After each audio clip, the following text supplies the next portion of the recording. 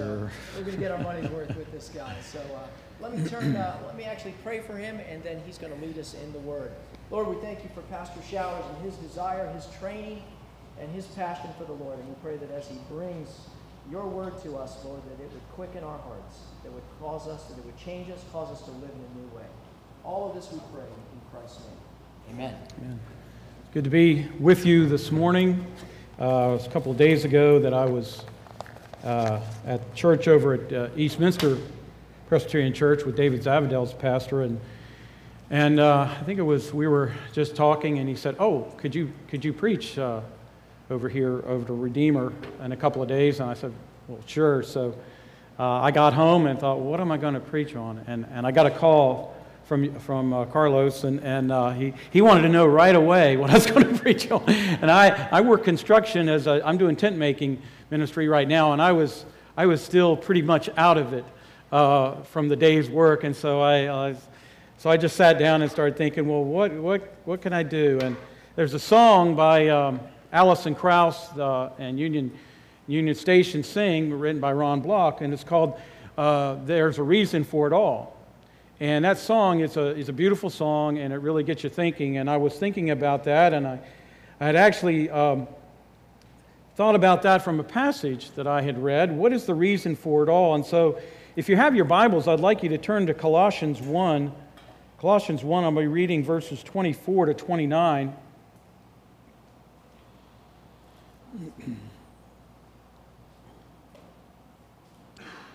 So hear God's word, beginning with verse 24, chapter 1. "Now I rejoice in my sufferings for your sake, and in my flesh I am filling up what is lacking in Christ's afflictions for the sake of his body, that is the church, of which I became a minister according to the stewardship from God that was given to me for you, to make the word of God fully known, the mystery hidden for ages and generations, but now revealed to his saints. To them God chose to make known how great among the Gentiles are the riches of the glory of this mystery, which is Christ in you, the hope of glory. Him we proclaim, warning everyone and teaching everyone with all wisdom, that we may present everyone mature in Christ. For this I toil, struggling with all his energy, that he powerfully works within me." As I was thinking about this passage, I was thinking about that song, "What is the reason for it all?" And I thought from this passage, well, what was the reason for Paul's ministry? What was the reason that he toiled and labored and gave all of his life for Jesus Christ? What is our purpose as individuals and as a church? Dr. Michael Horton writes, "Our sense of purpose as individuals and as a church depends largely on how clearly we grasp certain truths about who God is, who we are, and what God's plan for history involves." Paul's concern for the believers here at this church at Colossae is really what my concern is for you, and also the reason that I became a minister of the gospel as well. Paul says here in verses 25 and 26 that his purpose is to make the Word of God fully known. The mystery hidden for ages and generations, but now revealed among the Gentiles, which is Christ in you, the hope of glory. Paul says that he does this by proclaiming Christ, warning everyone, and teaching everyone with all wisdom. Why? He says that we may present everyone mature in Christ. That really should be the ultimate goal of every minister of the gospel, to present everyone in Christ to be mature, growing in their faith, growing in their love for Christ and his people. You know that Jesus Christ, he lived a perfect life, and he died on the cross, and he rose from the dead to save his people from their sins and to give them new and eternal life. And because of that gospel, everything is changed, everything. See, when you trust Christ as your personal Lord and Savior, as I did some 35 years ago, you choose to follow Him. You give Him your whole life, every part of it. But you soon learn that when you do that, it requires a certain kind of death. You see, Christ died for us, but if we are to live with Him, it requires a death for us as well, a death to self. Jesus said this. He said that it means you will take up your cross daily, dying to your natural desires to follow the ways of the world. And yet, even if we know that we've made that true commitment to Christ, don't you find yourself losing steam often? You know, you've made a commitment, you truly want to keep it, but you know, the world comes in on you. And was played earlier about fear. You can easily fear your family, what your family thinks about it. Or you can fear about what it's going to cost you maybe in your job. Or maybe what it's going to cost you in promotions that you might get. Or maybe the direction that you were taking may have to change. See, what we need is an ongoing vision. The pastor talked about the vision for this church, what it has. And we need an ongoing vision of what God is working in us to achieve in this world.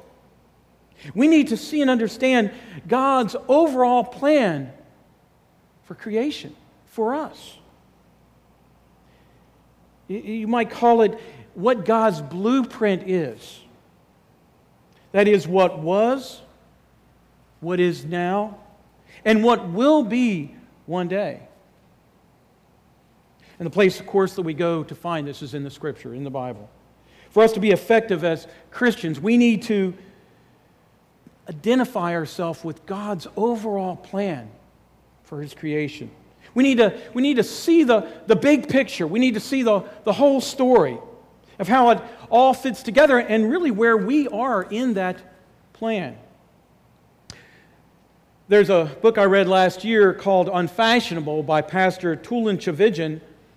He's now the pastor, he's actually, I think, a son-in-law of Billy Graham, and he's a pastor down at D. James Kennedy, former church, Coral Ridge in Florida, big church. But he wrote this book, and in it he says that the Bible tells really a three-part story. Creation, God made everything good. Fall, our sin has broken everything. And redemption, everything in Christ will be made new. Let's look briefly then at this three-part story to kind of get an overall picture of what God's plan is and how we fit in it. Start with really what was on Paul's mind, to make the Word of God fully known.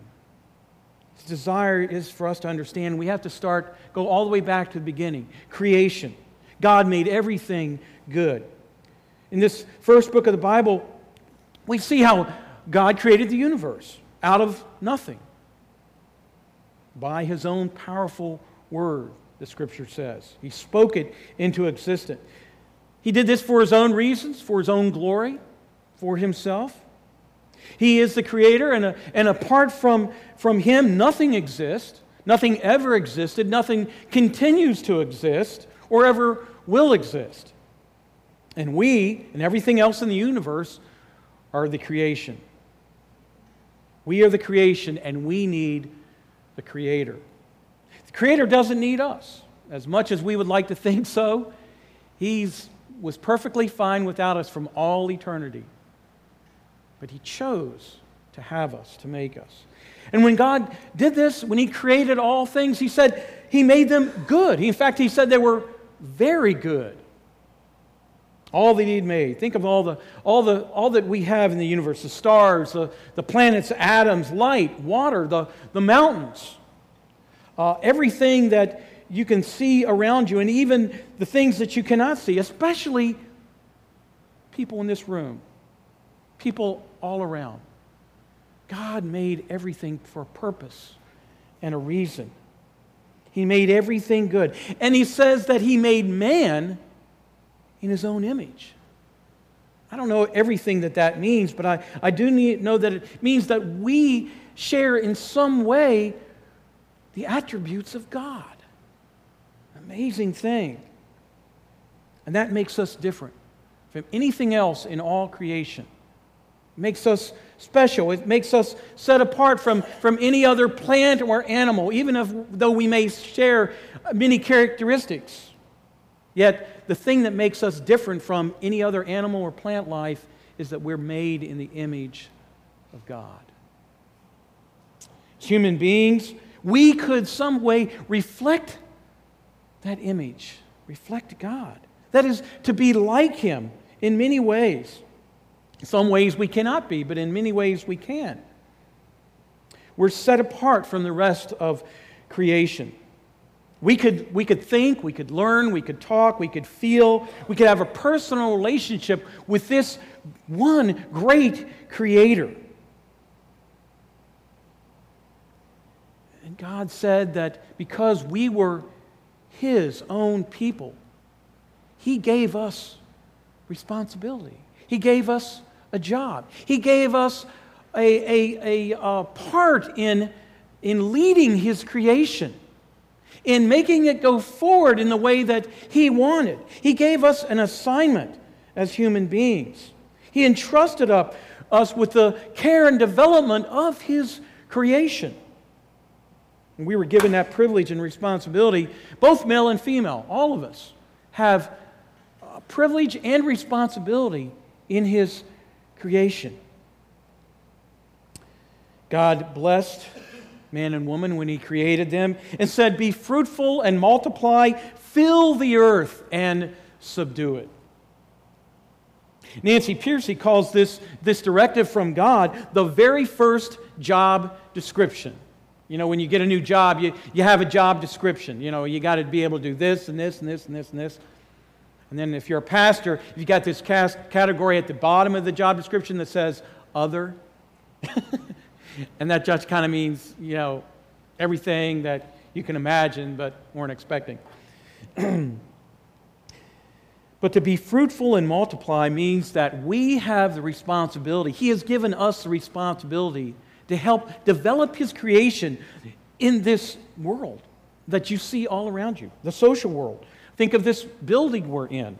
To build churches, to build schools, to build families, to build governments and cities and have laws.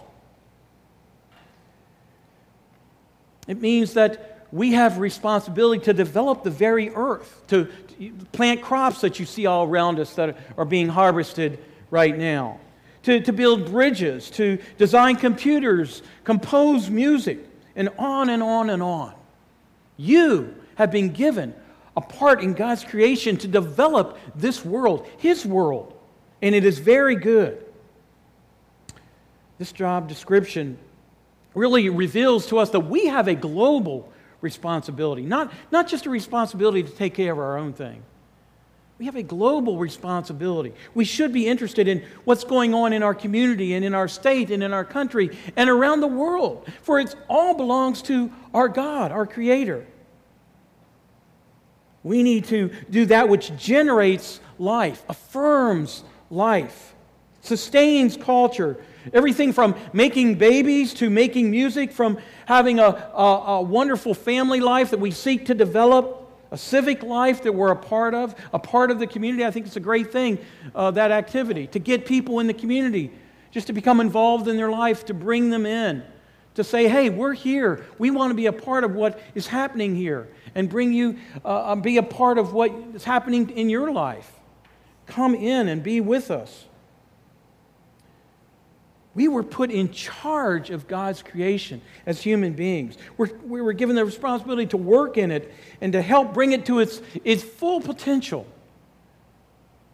And this would glorify God, our Creator. That's why God made us. These responsibilities have often been called in Christianity the cultural mandate. God intended to do something with His world, His creation, from the beginning, for His glory and also for our good. It's for us, ultimately as well. Then something happened. Something disastrous happened. And that was the fall. Our sin has broken everything. Genesis 3, we read about the fall of man into sin, Adam and Eve, the first human beings, and they were representatives of the whole race. They were given a test by God. They were given one prohibition, to not eat from the tree of the knowledge of good and evil. That meant they were not to trust in themselves and what they thought was right or wrong, but in what God said was right or wrong. Completely trusting in Him. They would trust in what His standards were for their lives. They were to trust Him for what was true and what was beautiful. They were not to develop their own, but to rest in Him. God gave them the test to see if they would believe Him, if they would love Him, if they would embrace Him and cling to Him forever, if they would submit to the fact that creation belongs and depends on the Creator. Not only for the physical things that we need for life, but for what is right, for what is the right knowledge of what is morally correct, how we should live, how we should think. And as we know, our parents failed that first test. They grasped at equality with God. They wanted to be like God. They wanted to run things in their own way. In fact, Genesis 6, even before that, we find that it says that eventually mankind, after the fall, wanted to do their own things so much that eventually, the Scripture says, they did what was right in their own eyes. And what was the result? Well, we see it all around us, the wickedness that we have everywhere that ruins God's creation, that corrupts it. And it came to a point where God was so fed up with this wickedness of man on earth to do only evil continually that He determined to wipe out all the people of the earth, and except for one family and their children and two kinds of animal. But even after that, man continued to rebel against God, to go his own way, to do what he wanted to do in his own heart. You see, Adam's disobedience was actually what R.C. Sproul calls an act of cosmic treason. And don't we find ourselves rebelling against God in little and big ways? Even today, we want our own way, not God's way. It sounds good when we maybe hear it from the Bible or on Sunday morning or maybe in a sermon. We agree, yeah, it should be that way. And then someone cuts us off in traffic. And what's our first thought? How dare you, you jerk? This is my right of way. How quickly we go from, oh yes, I'll follow you, Lord, to get out of my way. Where does that come from? It comes from this rebellious nature that we have as a result of the fall. And so we have this catastrophe all around us going on. God's good creation started to have disease. It started to have death and all the things that we see that make life so difficult. In Romans 8:20, we're told that after the fall, all the created order, this says, was subjected to futility. All of the created order, subjected to futility. Do you ever ask yourself, why is everything I try to do so hard? You ever try to take apart some simple object? Or maybe just work on your car? I can do that. And there's always that one nut that will not come loose. You know, it's like you think, I'm good at it. This is simple. And then there's that one thing. Maybe at work, there's that one person that's like, man, if that person wasn't here, it would be so fun. It would be so easy. Why does it have to be that way? All creation was subjected to futility. Vern Poythress, a professor of a seminary, is quoted when he pointing out the broad wreckage of this futility that it causes in the world. He says, as a result of the fall, human beings have descended from Adam, suffer sin and death, and end up hurting one another in their sin and misery. But the curse that God pronounces because of Adam's fall also results in alternations in the broad order of creation. He says, you think of mosquitoes. Why mosquitoes? Mosquitoes, tapeworms, rabies, all carriers of diseases so debilitating to human beings. He says, who can guess all the ways in which the created order may have been put out of joint as the result of the fall? One man wrote, it's as if humanity's revolt perverted everything God created, not only individual human beings, but all of nature and the human community as well. Like a stone tossed in a pond, the corrosive curse of sin rippled out to destroy the entire world. Human society, the animal kingdom, even the ground itself began groaning under the weight of sin. Doesn't sound very good. Sounds pretty hopeless.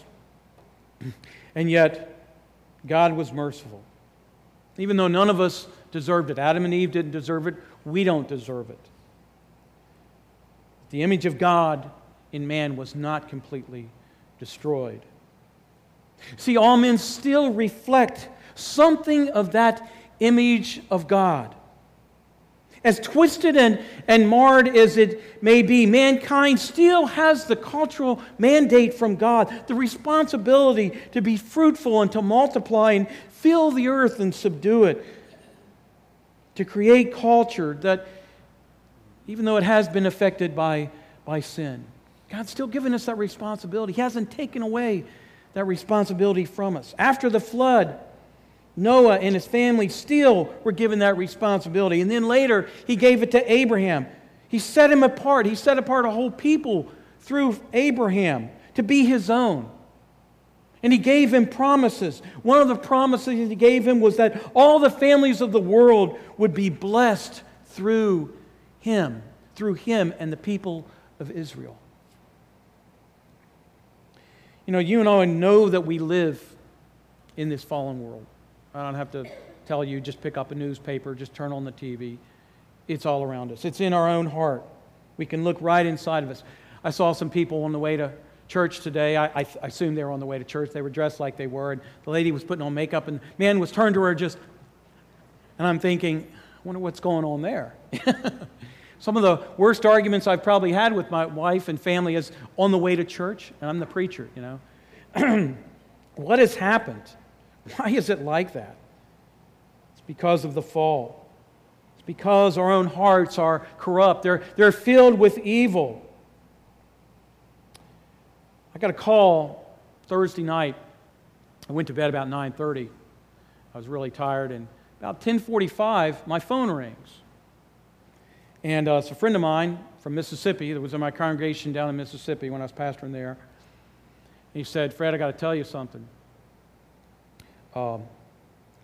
This friend, this son of a former member of my church down there was murdered today by his stepmother. Of course, you're taken back. We start talking about and thinking about it.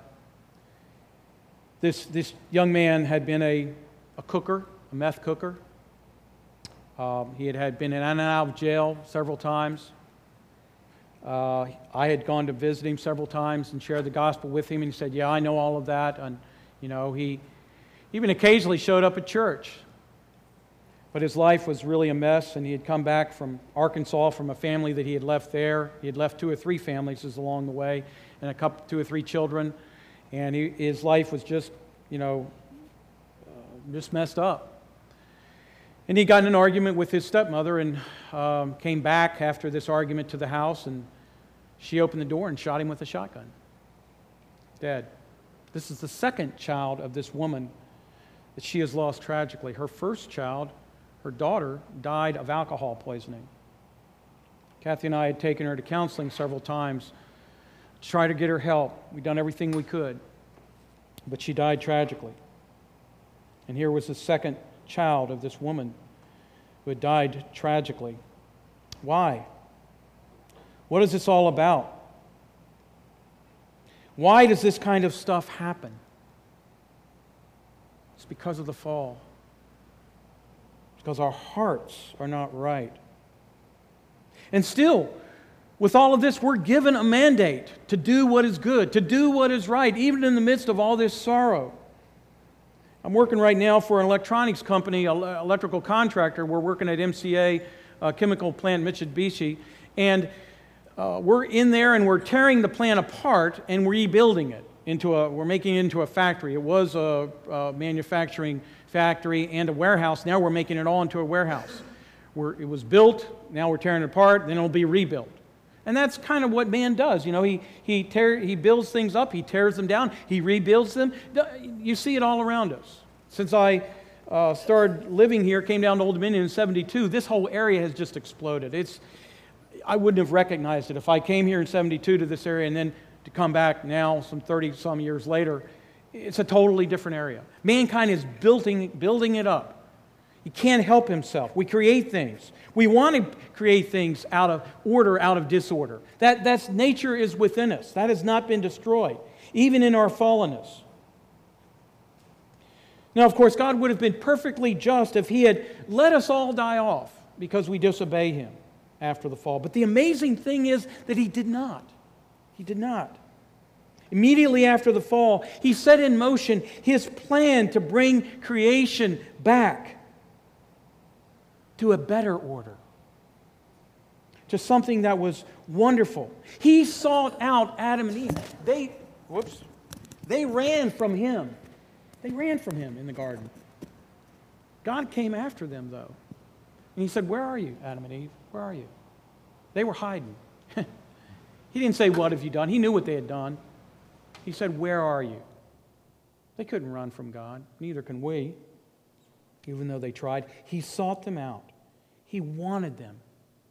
Not only did He seek them out, but yes, He did give them curses that He had promised, but He also gave them promises.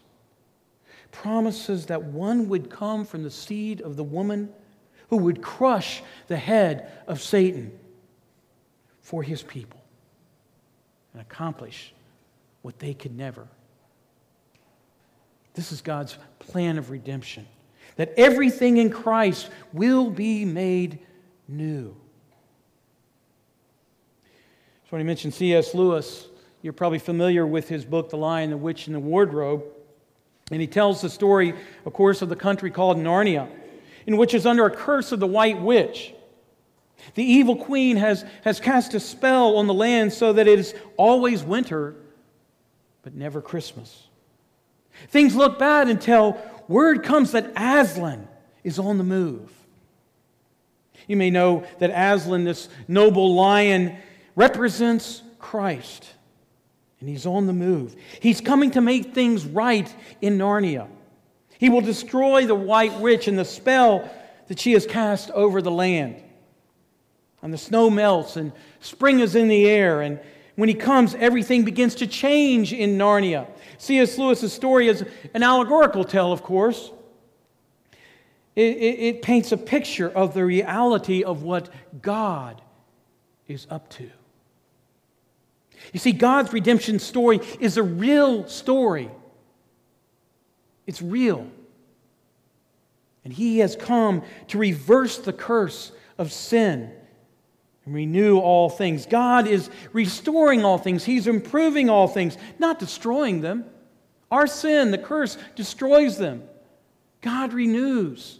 He renews things in our life, and He renews things in the created physical world. He will do that. He's building His kingdom. We're told in Revelation 11:5, which looks ahead to this glorious kingdom, that the kingdom of the world has become the kingdom of our Lord and of His Christ, and He shall reign forever and ever. That is what we have to look forward to. That is what He's doing right now. He is building His kingdom. You are a part of that kingdom. I am a part of it. All those who are seeking after Christ and wanting to do God's glory are part of what God is doing to redeem this planet, to reverse the curse, to change everything back to what God wants, even better than it was in the beginning. God wants to transform this present world that we see all around us, and He continues to do it. And He does it mostly through Christ, who changes our hearts. That's what redemption is all about. That's what the gospel is all about. Changing us, building God's kingdom. That's why it's such good news. Christ came to make everything new. The Son of God came into the world to accomplish a mission, to recover and repair a world that was lost and broken in sin. He came to restore and renew the earth for God's glory and for our good. We need to realize God is out for our good. Do you believe that? He came to seek and save that which was lost. He came to renew His chosen people from their sins by His substitutionary death on the cross, to reverse the curse and destroy death that was brought on by Adam's disobedience. His bodily resurrection from the grave guaranteed it. When He was raised on the third day, He dealt the final blow to death, guaranteeing the renewal of all things, that His people would live forever and would one day be risen to eternal life, fully with their bodies forever. Now that's good news. That's good news. That God is declaring through His Scripture, through His Word, and through His people. And through Christ, our relationship with God is restored so that we become the adopted children of God. It's amazing. We who rebelled against God, God takes us back. He adopts us back into His family through faith in Christ. And that's why all the good works that we are called to do as His people, and we are called to do good works for Him, to help the poor, to alleviate suffering, to help build culture around us, to help reach out to people who are lonely in this community, to help those who are in need, to spread God's good news of Christ and His redemption to others. That has a lasting, eternal significance. Every one of us, what we do and say, can be a part of what God is doing to restore this world and people. Of course, none of the blessings of this good news of the gospel of Christ is available to anyone who remains apart from Jesus Christ. Because, you see, Jesus said that there's not a lot of ways to get to God. There's really only one way. He said, I am the way, the truth, and the life. No one comes to the Father but through me. God wants to give us everything that is His in Christ. He wants to restore that which was fallen. And through faith in Christ, we become united to Him. Placing our trust completely in His finished work. The Scripture says that, as Paul said, Christ in us, the hope of glory. Christ actually dwells in us by His Holy Spirit and gives us that eternal hope that what we see around us, this world and all of its fallenness, is changing and will change one day to be completely renewed.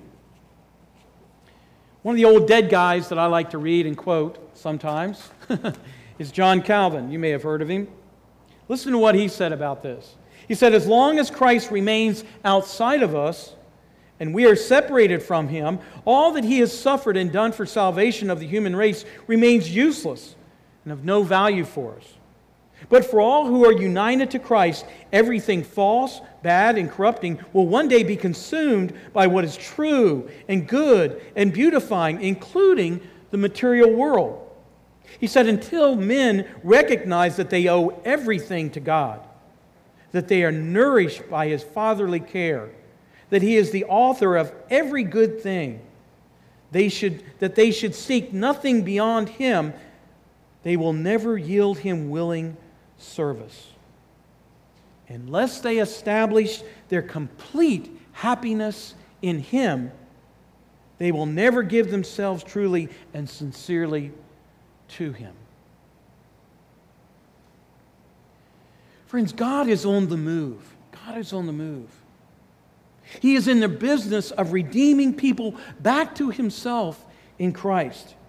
He's also in the business of redeeming this fallen creation. And that's why we are to pray, Our Father who art in heaven, hallowed be your name. Your kingdom come. Your will be done on earth as it is in heaven. You see, God's mission is to bring heaven to earth. And He's calling each one of us, each one of you, to come to Him and be a part of that through His Son, Jesus Christ. Folks, that is the reason for it all. He's calling each one of us to be a part of us. So won't you come? Come to Christ. He will make you a part of all that He is doing for our good and for His glory. Let's pray.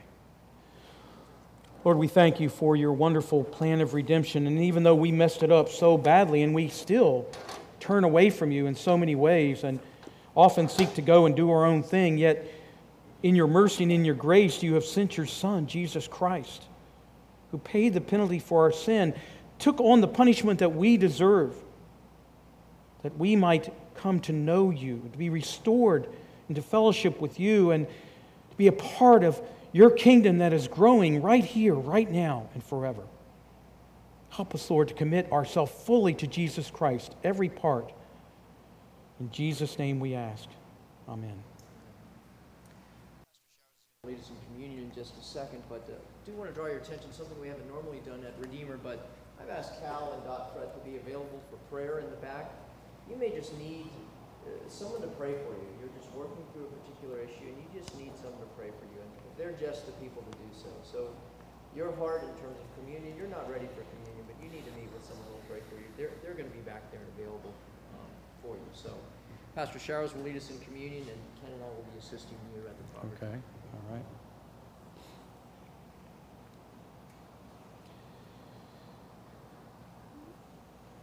The Lord's Supper is a meal that was instituted by Jesus Christ for the benefit of His people.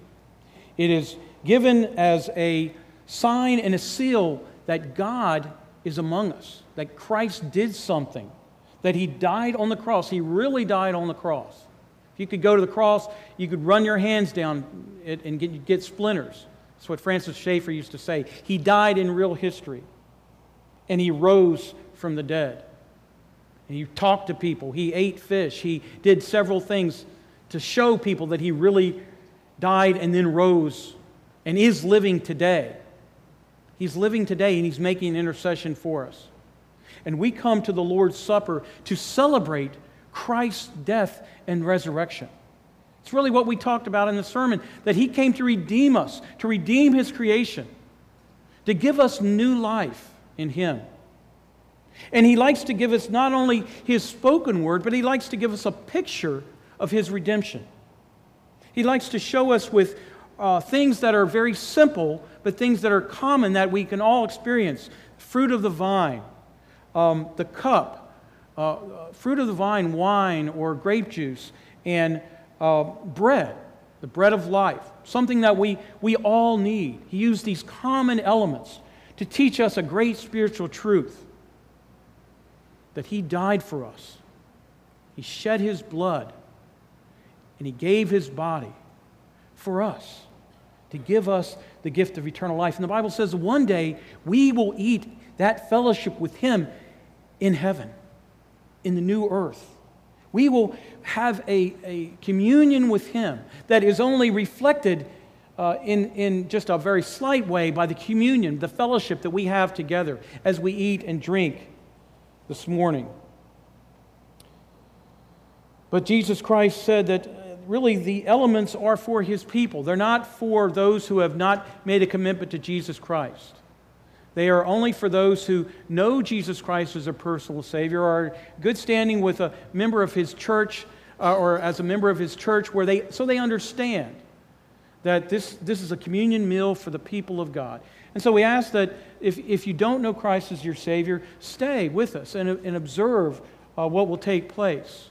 And just let the elements pass by, or it's no big deal. okay? And even those who, if you feel in your heart that the Scripture says if you have sin in your heart that you just really are struggling with and you haven't been able to confess it or make it right with someone, just let the elements pass by.